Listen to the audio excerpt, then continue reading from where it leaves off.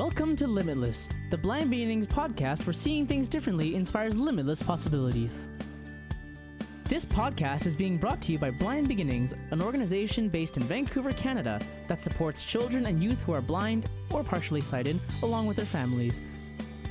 Limitless was created in order to inform, educate, entertain, and share stories from within the blind and partially sighted community, in order to show the world that the opportunities for those who are blind or partially sighted are truly limitless. And now, it is my pleasure to introduce you to your host, the Executive Director and Founder of Blind Beginnings, Sean Marcellet. Welcome back to Limitless, the Blind Beginnings podcast. I'm your host, Sean Marcellet. Thank you for joining us again this week.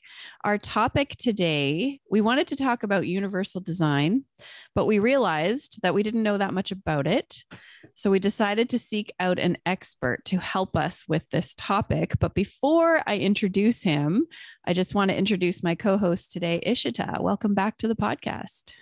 Hello, thank you for having me.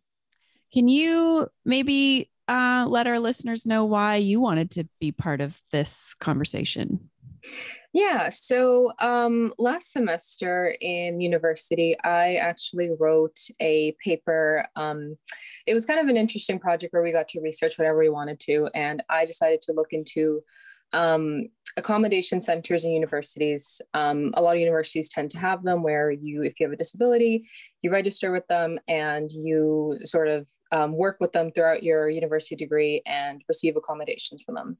So I did research in looking into how they're actually discriminatory. So it was kind of an interesting stance that I wanted to take. And when I was researching it, I came across the concept of universal design. So I did very basic research into it.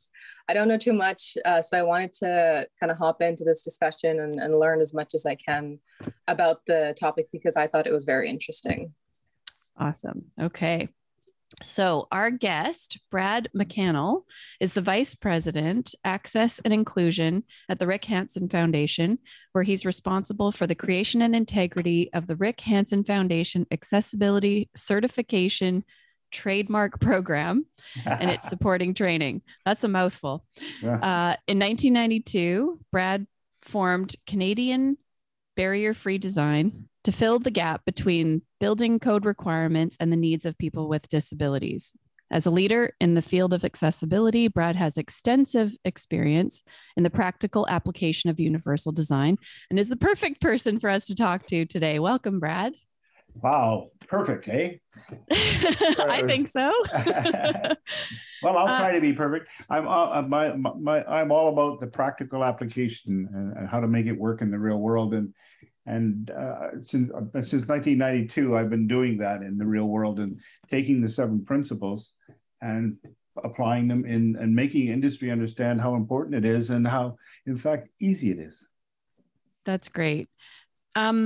Before you explain what universal design is, can you tell us sort of how you got into this work? This is my second career. For the first 25 years of my professional working life, I was in the television industry. And in the process of that, I met a young man named Rick Hansen. And I heard about him in the newspaper, actually. And I heard about this guy who was going to literally wheel around the world. Yes. Not the equivalent on a treadmill or something. He was going to go do it. And I was in the business at the time, and I thought, I got to go interview this guy because he might not come back. So I was fortunate enough to be able to, I was in Rick's apartment the night he left. Wow. And it was and with all the bed, it was like Santa's workshop for wheelchair users. There was people putting together chairs and taking apart chairs and packing up chairs. And I got to sit with Rick. I met him, and of course, like everybody who meets Rick, I was just completely blown away by, he's the real deal. He is everything that you think he is, and it's hard to find that these days.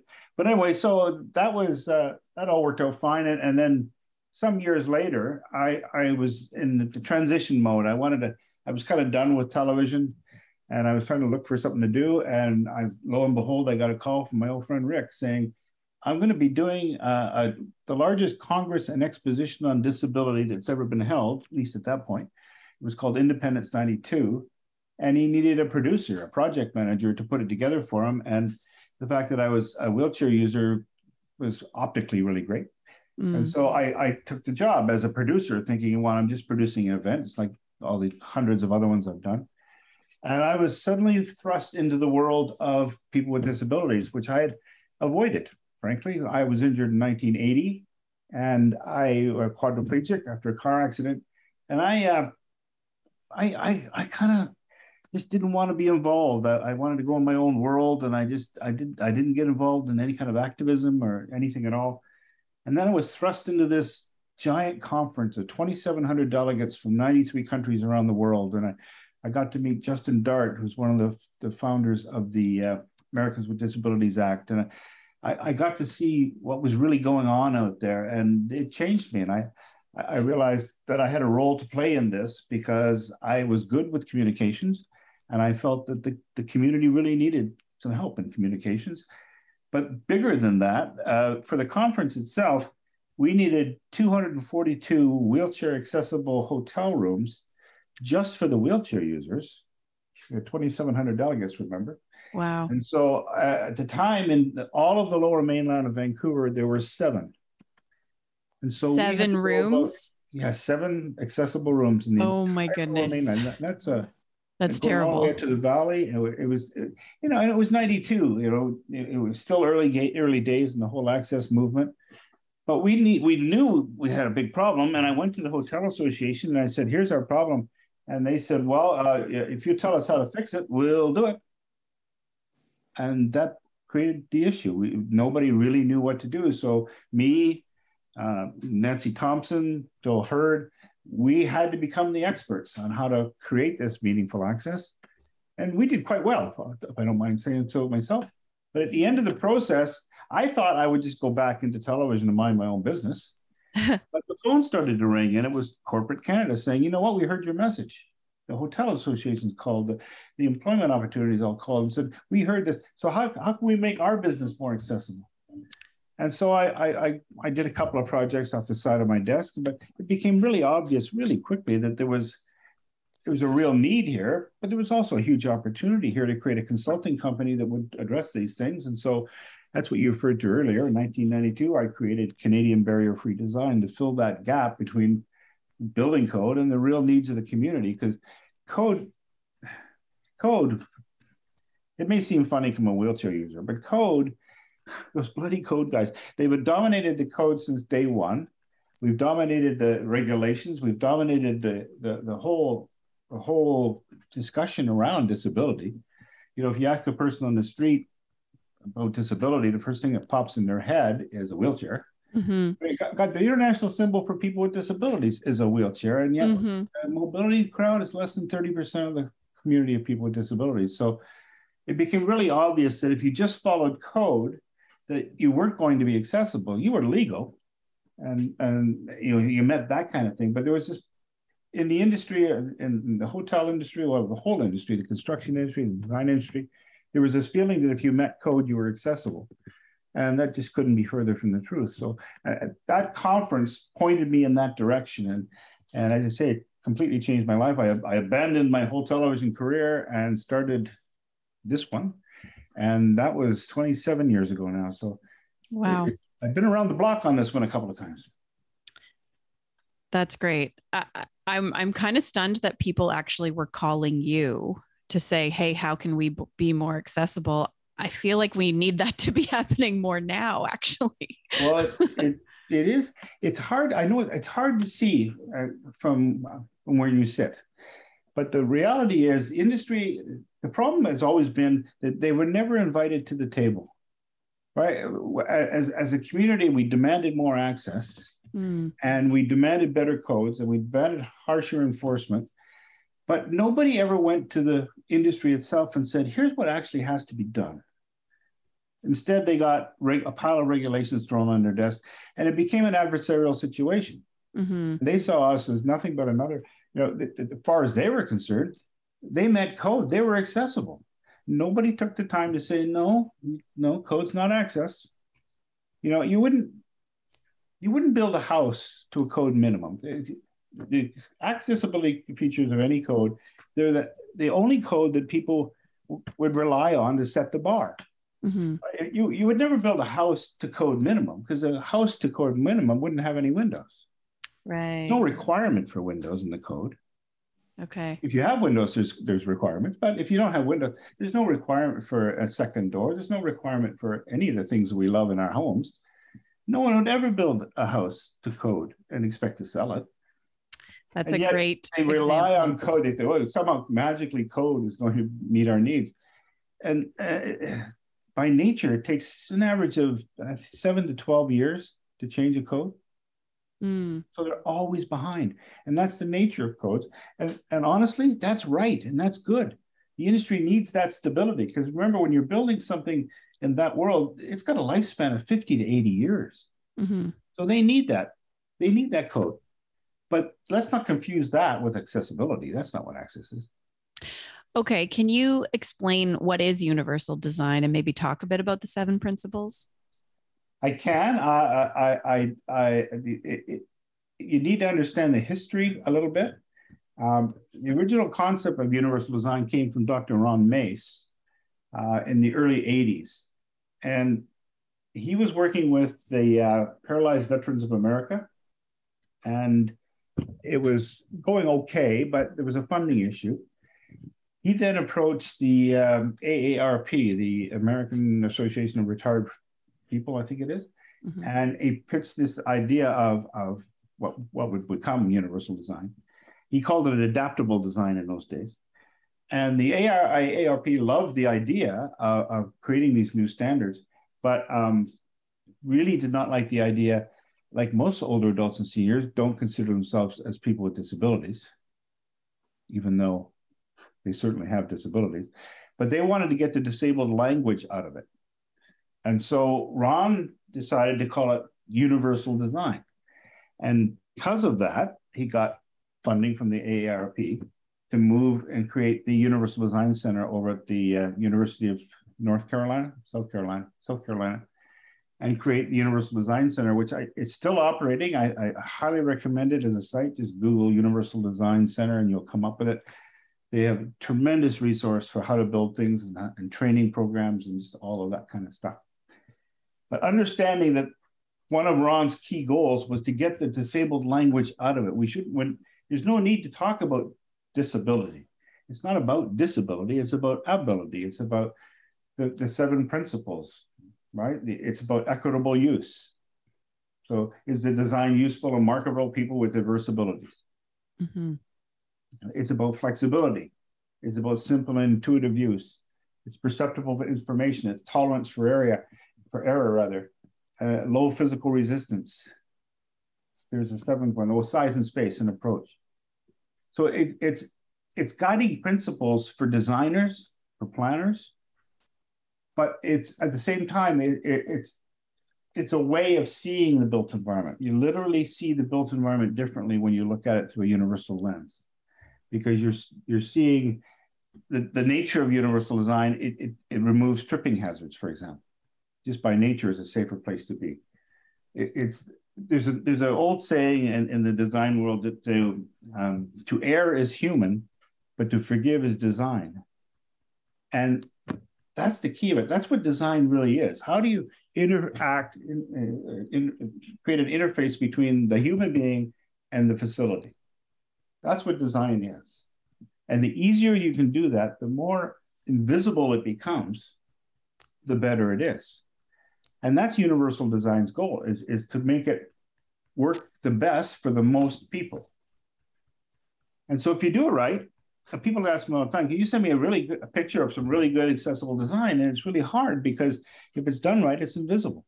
If it's done right, it just looks like any other place. So it's important to understand the principles of universal design, but it's more important to understand how that practical application occurs. At the same time, there's other design disciplines that are equally important. You know, you often hear people refer to barrier-free design. That's not a catch-all for accessibility either. Barrier-free design is a specific solution for a specific disability at a specific location. And it came out of the Second World War when veterans were returning home and maybe use a wheelchair or something. And, we had to get Frank into the church. So what they would do is they'd build a ramp at the back door, usually about 40 degrees, and someone would grab him by the wheelchair and just shove him up the ramp and stick him in the back of the room. And we'd achieved access for him. He was able to go to church, not independently, not on his own, not safe, not even a lot of dignity involved, but God damn it, we got Frank in the church. Well, barrier-free design, in today's application, you go to a washroom. There's only one stall that's going to be big enough for a typical wheelchair or scooter user. If it was universal, they'd all be big. Right. So that's not practical in the real world. Just like parking. Universal design would say, they all should be big. Well, that's not practical. So that practical application thing, sometimes you have to rely on barrier-free approaches. You try to rely on universal as much as you can because it eliminates more problems for more people. But at the same time, you have to be a realist. And real estate value means you can't have a parking lot with all oversized spaces. That's just that reality. Okay. So, I mean, you've consulted on Olympics, many Vancouver landmarks, the airports, like different. Can you maybe walk us through, like, how does this process work? How do you make decisions then about how many bigger parking spots you're going to have, or how many accessible, larger washrooms? Like, how do you make those decisions? You have to understand the occupancy and user group that's being targeted. So you literally set a target level of accessibility. And it depends on what you're doing. The other thing you have to be very cognizant of is that removing a barrier for one group may create a barrier for another group. And I'll give you an active example we have right now. I've done a lot of work with Vancouver International Airport over the last 30 years. Very proud of that particular project. It's universal design personified. For example, if you go into YVR, you don't see the little wheelchair guy almost anywhere. The only place you'll find him is in the hold rooms. Some seats are designated with the little international wheelchair symbol. But other than that, you don't see him. He's not on the washrooms. He's not on the counters. It's because everything works for everyone there. Right. But where we ran into a problem was it's a glass and tile building. It's 2 million square feet. So it's a giant echo chamber. For our clientele who use the airport, the largest disability group by a mile are people with hearing loss. We don't even actually know how many because people with hearing loss typically don't report it, right? I can hear fine if you stop mumbling. Right. Right. And so we don't have real accurate numbers there. We have some pretty good numbers, but we know that we had to do something to dampen down the sound levels. So we had two tangible things, real practical things we could do. The first thing we knew that in a big glass building like that, what people tend to do is they turn their hearing aids off because they're afraid that a public address system will come on and make an announcement and just blow their heads off. And you hear it all the time. It's like, immediately. Oh, I heard it immediately. Oh, my God. But so people would turn off their hearing aids. So now instead of dealing with people who are hard of hearing, we're dealing with people who are deaf with no deaf skills. So from our perspective, 26 million people a year go through that particular airport, or used to before COVID. So we had to find a way of doing it. So we took the public address system and added, I think, 3 times the typical number of speakers. In YVR, you're never more than 6 meters away from a speaker. Oh, wow. That allowed us to turn the volume way down.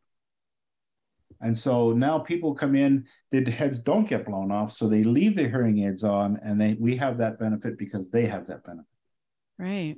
So that's one important thing we did there. But where the conflict came is we also put in a lot of carpet. Carpet dampens sound, keeps the echoes down, changes the acoustics, makes things more, especially when you're either in a holding area or in a restaurant, you're waiting. Keeping noise levels down is really important. So we did quite a bit of carpet, recognizing, however, that people using wheeled mobility devices hate carpet. Wheelchair users don't want carpet on anything. And people hard of hearing want carpet on everything.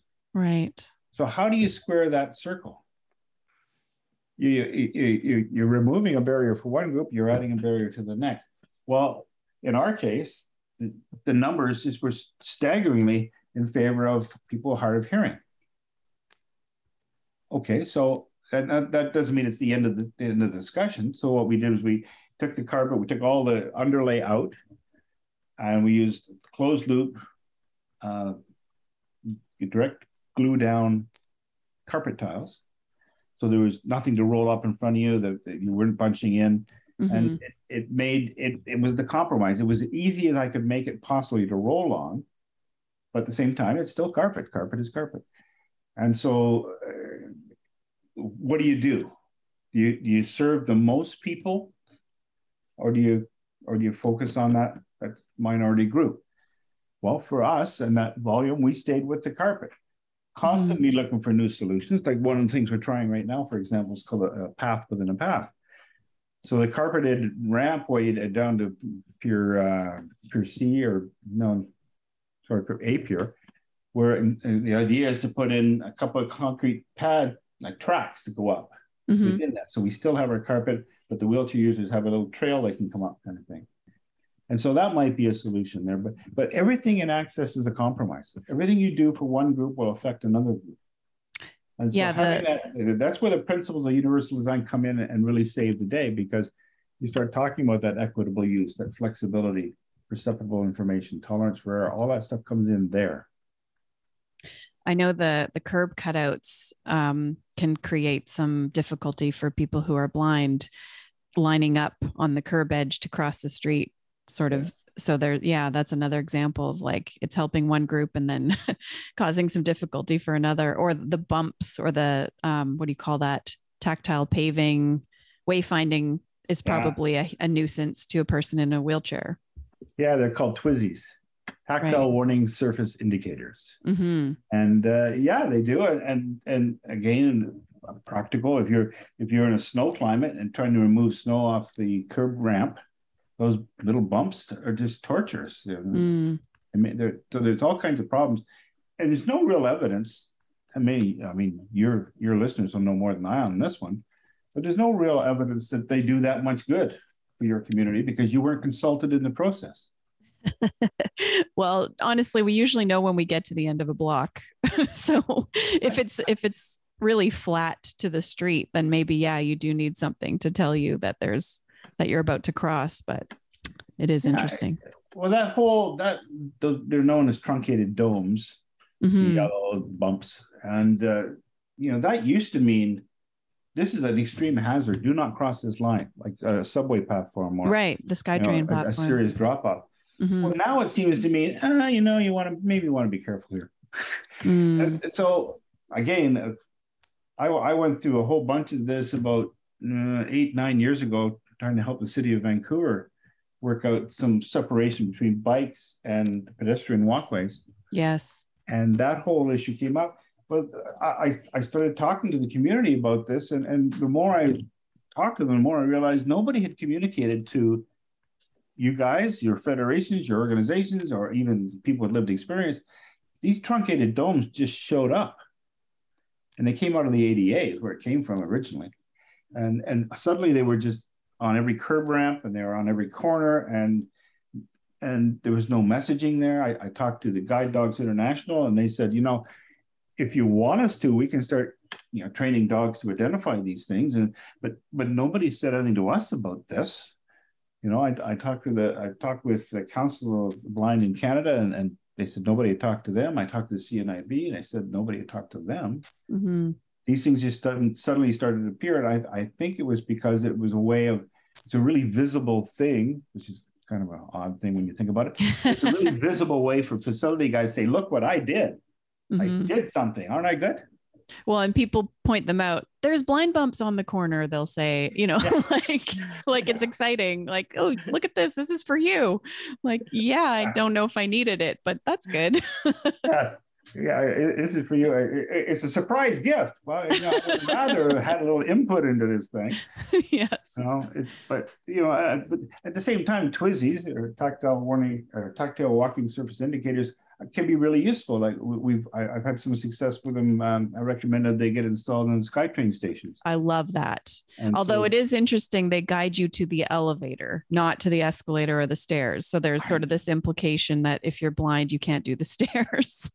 I know, baby steps, right? It's a huge battle. You know, and it was somehow they could accept the idea of taking you to the elevator, but going anywhere else seemed just completely beyond their scope. Right. So baby steps, we do what we can. But the other problem on the Twizzys is that the International Standards Organization, the ISO, was trying to create international standards for tactile warning systems, and they completely failed. They tried for 6 years, and they finally threw up their hands and said, "Wow, you guys can't agree on anything." And so they didn't get an international standard. So all we've got to work with now are the truncated domes, which used to mean stop and now mean, be careful. And the directional ones, which are the straight line ones that guide you along. And those are the only two we got to work with. And it's too bad, because I think there's a real opportunity there. Wayfinding in general is a vast area of opportunity. You know, every building, every project has an interior design group, and they all use paint, and they all use color, and they all use texture. If that was coordinated and to use properly, like again at YVR, we're just a little island of access there. But in our world, if you're connected, if you're standing on tile or terrazzo, you're connected to an exit. If you're standing on carpet, you're connected to a gate. And if you're on anything else, you're in retail. Really? That's not a national standard. That's what we've done. And so our process was to reach out to the, various rehab professionals to say, here's what we've done. This is good information. And you pass it on when you go through your rehab processes. Right. I didn't know that. That would have been helpful to know for the last couple decades. That's a failing on my part then. We reached out and you move on kind of thing. And you think that those things will just carry on, but you got to babysit them a little harder. So well, it's not really. You say that I'm gonna make some. No, but I mean, once you're an adult, if you have mobility skills, you might never have mobility again. Mobility training, right? So I don't get mobility when I go to the airport. You just use the skills I have. So if no one tells me, if I just don't hear about it, I'm not going to know. Of course. Yeah. And that's why I worked so hard. I came to the Rick Hansen Foundation 6 years ago, after being an independent professional access consultant for 20 some odd years, for the sole purpose of creating our accessibility certification program. And its real purpose in life is to create common language, common methodology, and standardized training. So that right now what happens is when someone says to you, I want my building to be accessible, the next question out of your mouth has to be to who? Wheelchair users? People with vision loss, to people who are deaf, and then they we want it to be fully accessible. No, you don't. You don't really. You're going to fund that. You're going to have sign language interpretation on every corner. You're going to have alternate formats for everything, and you're fully accessible all people with all disabilities at all times. That's not what you mean. So back to that target level of accessibility, back to that idea of the practical application. What are you really trying to achieve? And even within that, I want my facility to be wheelchair accessible. Oh, wheelchair accessible to who? To Rick Hansen, the guy who rolled around the world? Right. Or Brad McCannell, a C6 quadriplegic who looks at a 1 in 12 ramp and starts writing his will. Right. So yeah. Access is not black and white. That's the other thing that people, especially in the industry, don't get. It's not a yes or no situation. You're not accessible or not. It's all gray, because all of us have such broad, different requirements. Or I hate the word accommodation, because accommodation means you're separating somebody. The value of universal design is it unites us. And so, okay, we're going to have to accommodate somebody. Well, that means you're going to set up a separate way of handling things. I'll just use YVR one more time. They're my favorite client. I've been with them for almost 30 years. But one of the things that they did there is they do exit surveys all the time, just to ask people how their experience was. One year we focused on older adults and seniors and people with visible disabilities. We said, how would you find the airport? It was great. Why? Don't know. perfect answer. Right. It's exactly, I don't want you to know. I mean, you weren't separated. You weren't handled different. You just came in, you walked along, you bought a $17 tuna sandwich. You did all the things that all the rest of us do. You cursed the baggage guys, all the stuff you normally do. And so you weren't handled, especially you weren't running those separate tunnels. You didn't get parked in an area and we'll be back for you and they never come back. Yes. None of that. So it's really important to understand that access isn't one thing, it's everything. And the other thing about access is it breeds access. The more access you create, the more you're going to need. And that's the very nature of inclusion. When you start bringing people out and they start realizing they can be part of it, well, they'll bring someone with them. And every time you expand that circle, because of our differing abilities, I'm a C6 quadriplegic. You can put me right beside another one and we don't have the same abilities or the same needs. Right. But when you expand that circle, that's why it's not a finite thing. You can't say, okay, I'm accessible now. Yay, I'm done. You're not done. Well, you've been saying you've been working with the airport for 30 years. So obviously this is an ongoing process. Yeah. And to YVR's credit, even when the big COVID crunch happened and they had to let a lot of people go, they didn't let me go. They kept the access up. They knew it was important. It was a cultural. What we're able to do there is literally shift the culture because I couldn't be there for every situation, every minute, every time. So we taught the management to ask a simple question: how will this affect people with disabilities? Whatever you're doing, and it might not, but did you ask the question? When you ordered business cards, did you order those silly cards with the little light gray printing and the little corner and the tiny little letters in the name, and the biggest thing on there is a logo that nobody cares about? Did you order Braille?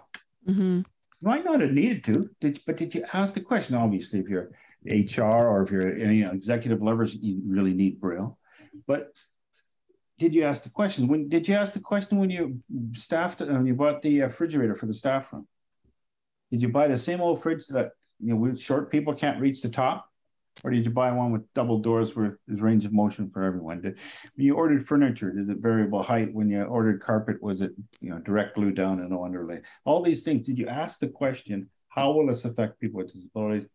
We taught them to ask that at YVR. And so I didn't have to monitor 2 million square feet. I just had to monitor the culture itself and help them understand the return on investment, how this really works, how this pays for itself in spades, and by how the concept of inclusion really brings people into your building. It brings people in and their wallets. Yeah.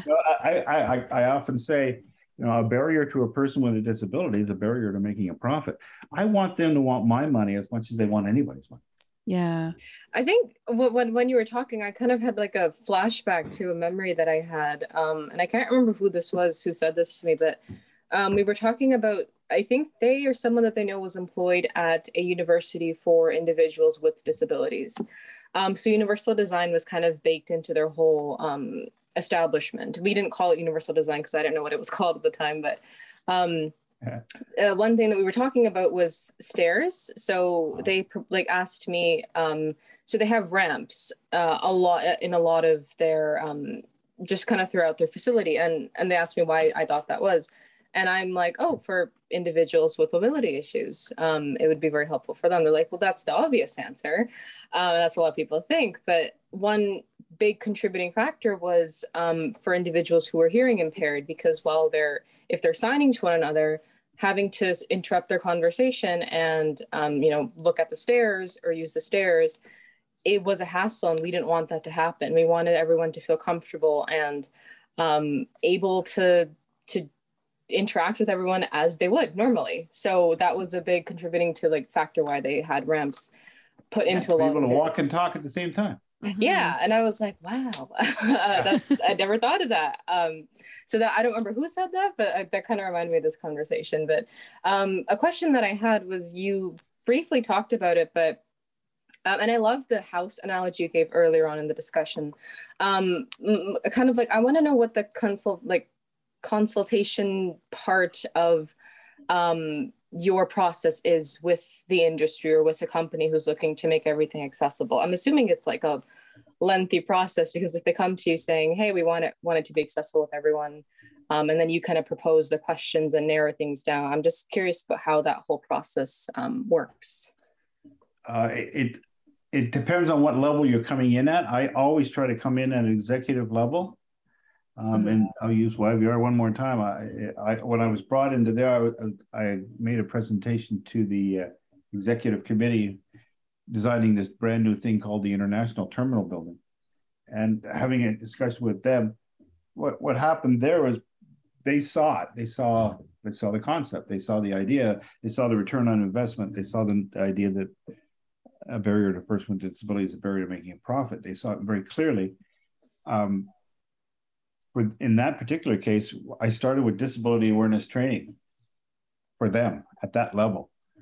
And what that did is that started to shift the culture immediately, because lower management saw the level of commitment that was being made. And so, the executive director of YVR is doing it. I guess I better take it seriously. Often I get brought in at a middle management stage where people don't really they have the power to say no, but not the power to say yes. And so that can be problematic. But in terms of the process, it's really to establish, the occupancy of the building. In other words, what goes on in that building? Who are the most likely, if you're running a rehab center, you probably need more accessible spots than code minimum. If you're running a shopping mall, you're going to need more parking spaces, more everything. The other, washrooms. The next big thing is washrooms. People are discovering now these large gang-style common washrooms aren't working well, especially for older adults and seniors. So what the process is who are your target users, and both sides of the counter now. So who are your customers, for lack of a better word, on the one hand, but also don't forget that we talk a lot about the aging population and the impact that's having on disability rates. Don't forget that means your workforce is aging too. And so as your workforce continues to age, you're going to need to be making accommodations within the workspace to keep them, to retain those employees, to make them want to stay. And so it's really about establishing that target level of accessibility. And it's hard because by nature, as soon as you set a target level, you're excluding somebody. And so that it's a hard process for management to do, but in reality is everybody does it all the time. They just don't think it through. So, whatever you build, if you build the code minimum, you've set a target level of accessibility to code. It's called the Code Minimum Access Strategy. That's not going to cut it. So, okay, how do we better accommodate your clients for that specific use, for that building, for that time? So it's a matter of working through that. I like to create a design criteria manual from that information, which is the Bible for new construction or major renovation, if it's an existing building, or if it's a new project, it's even better, because now it's lines on a piece of paper and we can do anything we want. Really cheap to make changes on lines on a piece of paper. But understanding why and how that works. You mentioned a moment ago about the advantage of ramps for people using sign language. It's a classic example of how the assumption was that it was for wheelchair users, but it's used by everybody else. Another technique is to put one of those convex mirrors up in the corner when you're walking down hallways. Big collision hazard for people with hearing loss because they don't hear anybody coming. It's a big collision hazard. So by putting one of those mirrors up in the corner, you just glance and you can see. You're done. One of the things I like to do personally, I like to cut the corners off. On 90-degree corners, I cut them to 45s. Every time you see a 90-degree corner with a big scratch or a bang in it, that means somebody's hit it, probably with a wheelchair. And the operator will see that as a maintenance issue. I see that as a collision hazard. So by cutting off that corner, now that opens that up and makes it easier to go, feeds into that idea of walking and talking at the same time, all that kind of stuff. But we just did that, for example, at the Wavefront Center in Vancouver, which used to be the Western Institute for the Deaf. And they spent a lot of time, and in fact, they got the highest rating on our RHFAC program that we've ever done, because they did that. They recognized that it's not just a building for people who are deaf. it's a building that's going to have to accommodate all manner of disabilities. So that they took that into account in that planning stage. And I was privileged to be part of that planning. And so that's when it happens. Whether you're planning a major reno or even just an upkeep of an existing building, you have to have a place to start. And that's where the design criteria manual comes in really handy. If you don't want to go that far, you still need a place to start. You need to know what you're dealing with right now. The Rick Hansen Foundation Accessibility Certification Program does. It identifies your space, what's there now, not the code police, not coming in saying, here's what you did wrong, but rather, here's what's here right now. Here's who it affects.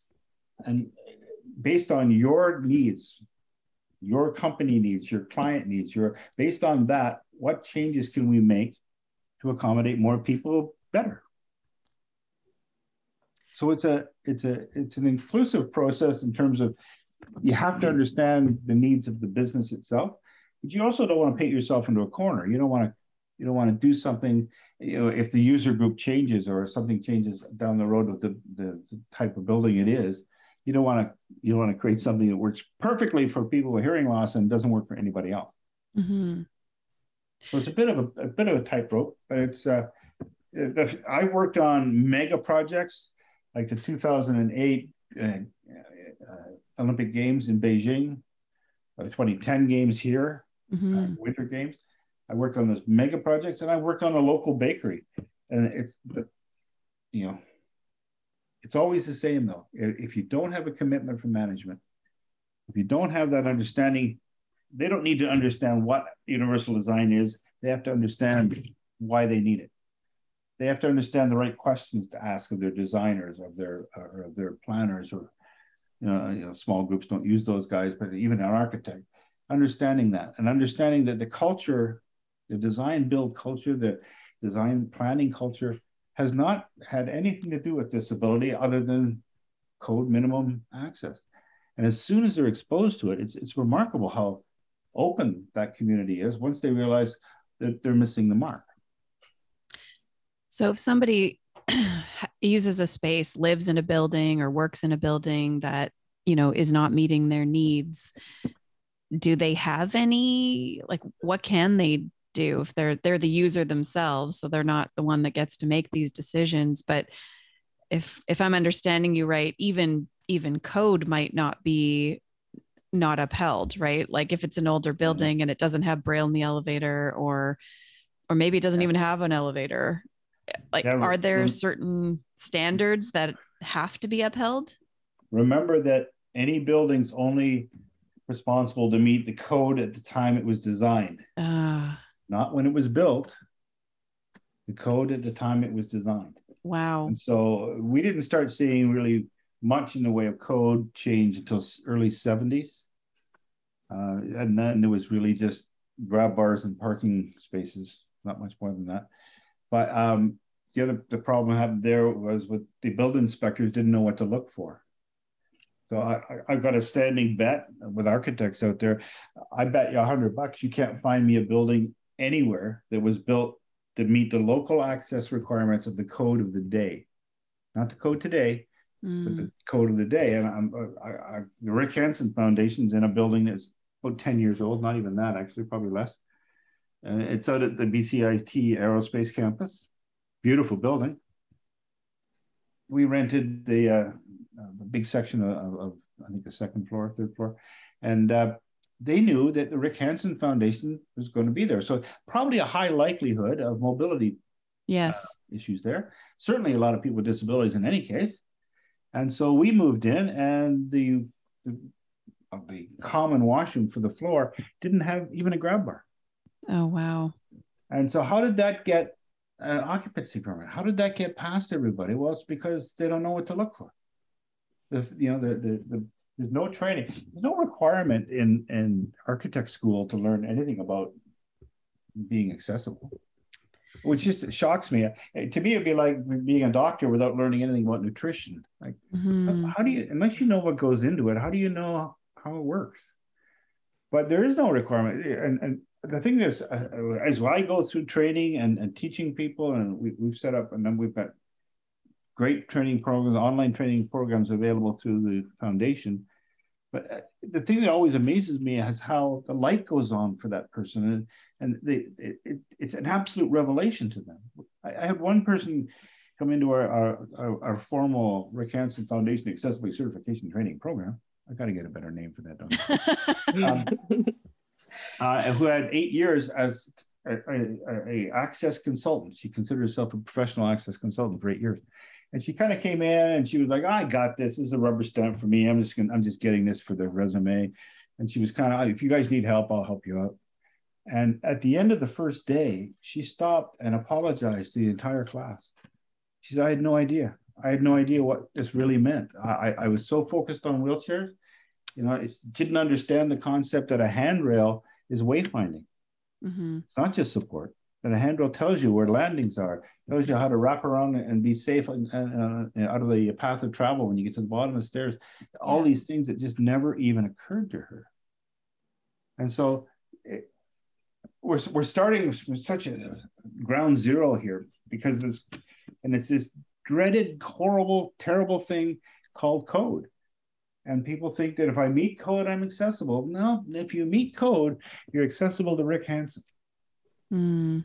And frankly, that's about it.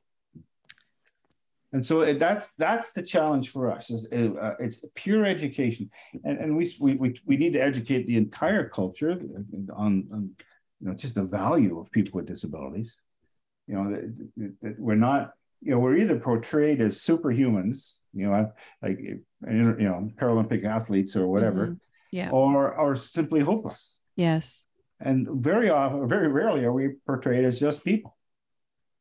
And so that notion in the general population, we fight that all the time. We've got a program at Rick Hansen called Everyone Everywhere. And it's just that idea that, it's a double entendre. First off, we all have a right to access. Everyone has that right everywhere. But the other thing that it's the other side of that coin is the concept of temporarily able-bodied. We call able-bodied people tabs. Mm-hmm. Because they're only temporarily able-bodied. It doesn't matter if you do a face plant when you're a teenager and you end up in a wheelchair, or you're 65 and you got a hearing aid and a walker, you're going to have a disability. The only question is when and for how long. So it's not about somebody else. And when that message starts, I talk to architects a lot, and when the lights just go on, you can just see it. Yes. And it's just that they've never been exposed to it. We hear, these architects are terrible. No, they're not. They're just uninformed.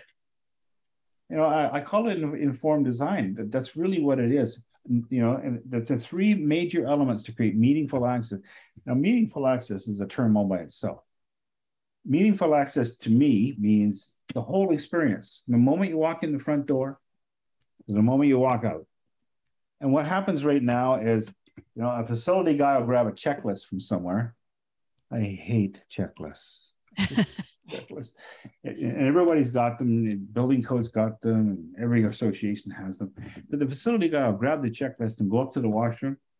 Oh, look, we got grab bars, check. Oh, look, there's a lowered urinal, check. The paper towel's in the right spot for a change, check.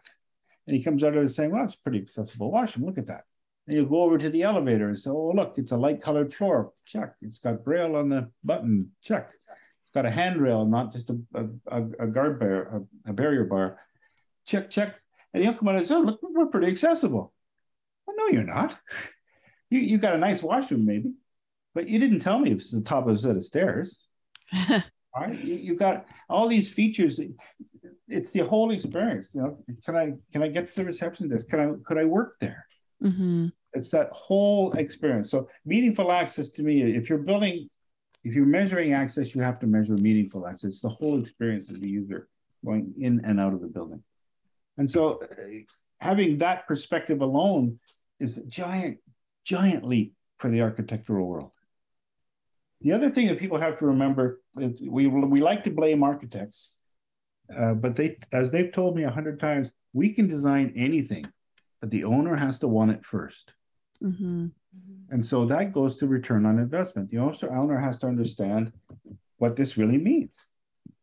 And one of the most basic things it means is if I'm a leaseholder in one of your buildings, or I'm somebody who owns a building, I'm a big enough company that I own my own building. If I create real meaningful access, I now have access to this vast pool of unemployed people. Mm-hmm. If you're not accessible, the greatest, gosh, the best employment equity program in the world doesn't mean anything if I can't get into the front door. Yeah. Accessible destinations, accessible transportation rather, becomes less urgent when there's no accessible destinations.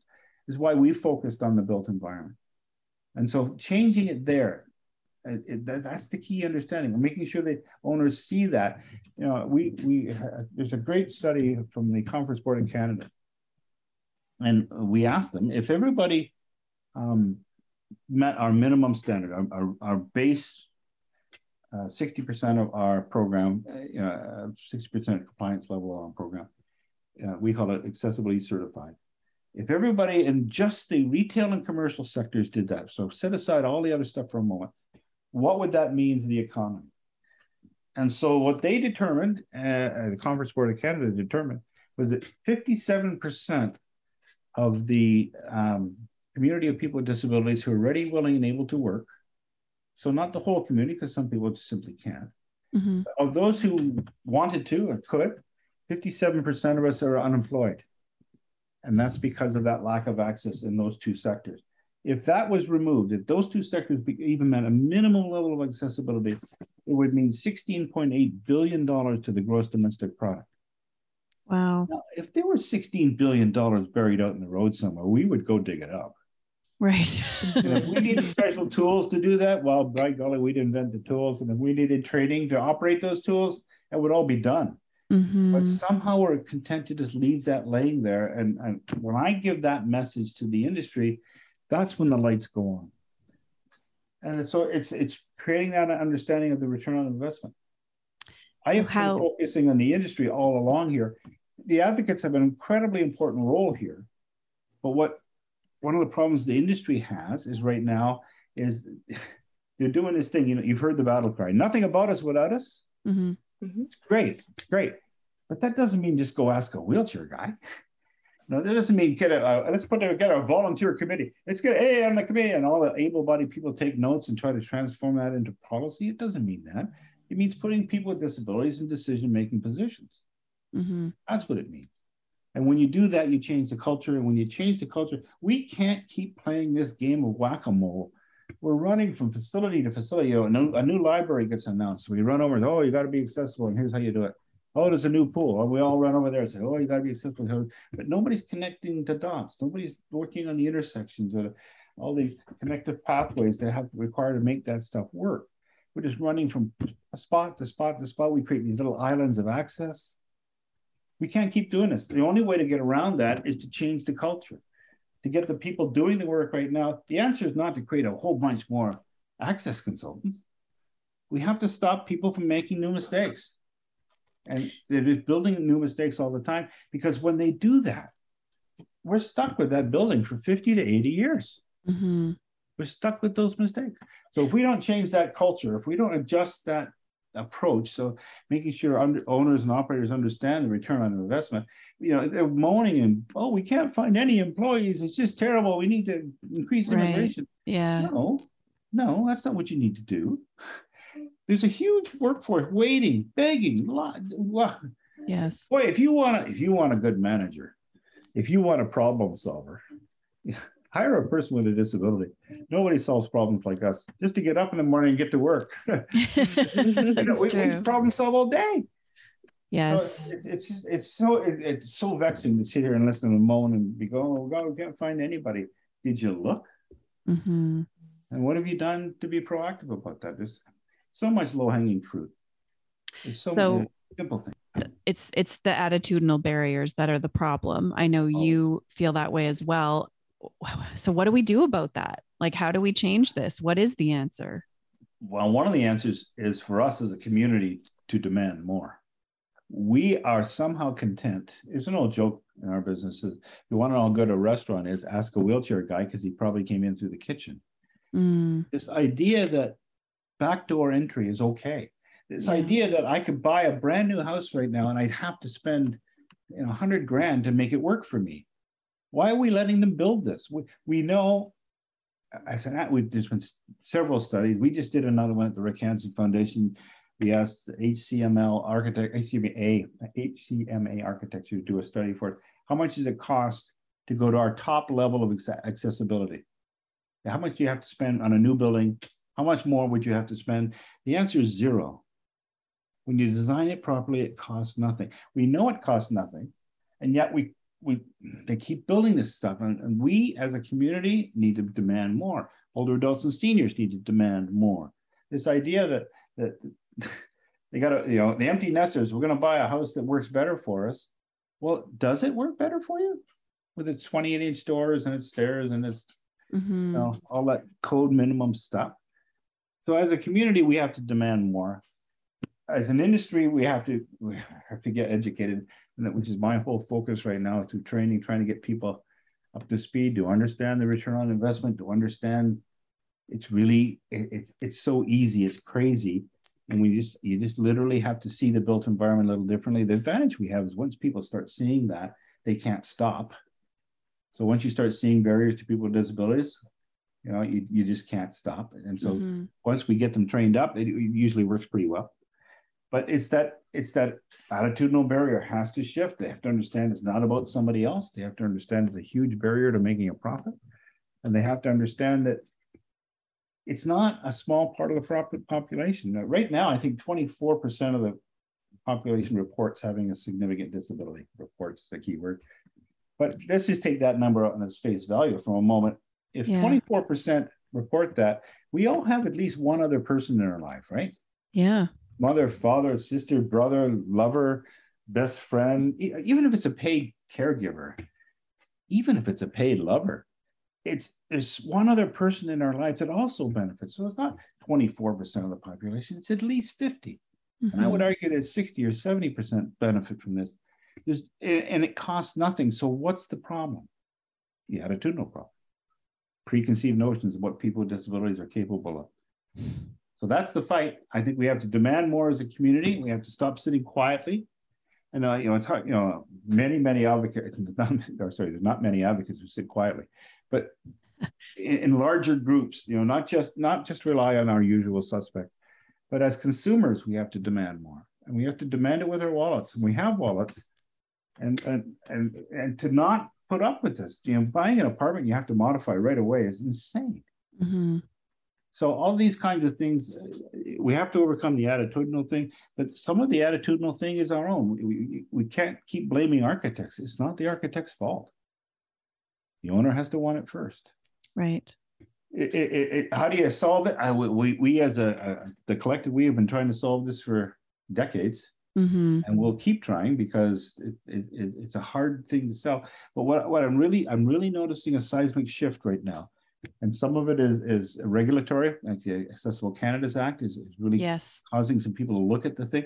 The real point of all of that side of things was really just to get the industry to look at it, to understand it, and instead of running in fear, see it as an opportunity.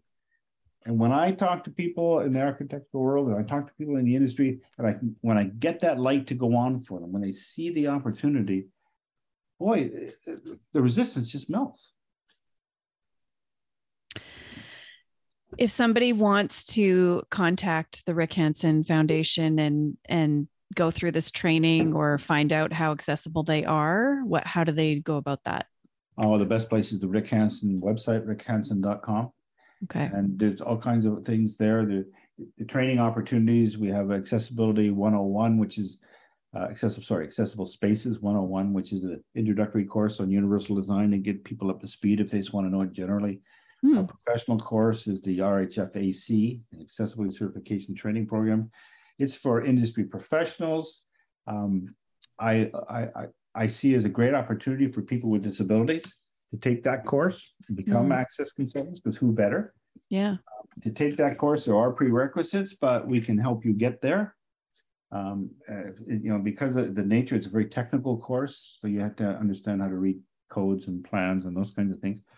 But if you're a person with a disability with an interest in this area, connect with us, please. We have resources. We can find ways of getting you through the course, and that's what's going to change things. We need to be more active as a community not just and pounding on the desk and demanding more, in the newspapers, but every day, making sure that people understand the issues on every project, and keep asking that question: how will this affect people with disabilities? Whether it's your church or your local grocery store being expanded, or you see it all the time. Every time they announce the new city, what the city of Vancouver is going to look like in the future. Nobody's talking about what that means to older adults and seniors, people with disabilities. Yeah. Nobody's talking about that. Thank you so much, Brad. I've learned so much. I could go on all day, couldn't I? I really appreciate your time and your wisdom and your experience. Thank you for doing the work that you're doing too. It's a lifelong thing for me. I love it. I see change all around. So it's hard. I know it's hard at a consumer level to see some of the changes going on right now. And I honestly, I get a little pushback because I'm working with the industry as opposed to a consumer program. There's a really good consumer program called Access Now, which works at Access at a street level. And you do great work. Thank you so much. And thank you, Ishita, for joining me. No problem. Thank you for having me. Like you said, Sean, I've learned so much. And like you said, Brad, this is an ongoing conversation about universal design. So I'm hoping a lot more people will get involved in this. I think it's very important. So thank you. Well, there's more than one show you could do on this. He hinted subtly. Absolutely. We will. There's way more to say for sure. You've been listening to Limitless, the Blind Beginnings podcast. If you have a question, a comment, a future topic request, please send us an email to limitless@blindbeginnings.ca. Please share our podcast, like, subscribe, leave us a rating, and join us next time. This podcast has been brought to you by Blind Beginnings, an organization based in Vancouver, Canada, that supports children and youth who are blind or partially sighted, along with their families. Music for this podcast is composed by Sean Bishop and Clement Chow. Production and audio editing by Rob Minot. For more information about Blind Beginnings and the work it does to support children and youth who are blind and partially sighted, along with their families, visit us on the web at www.blindbeginnings.ca, and also remember to follow us on Facebook, Instagram, and Twitter. We thank you for joining us, and we look forward to seeing you next time.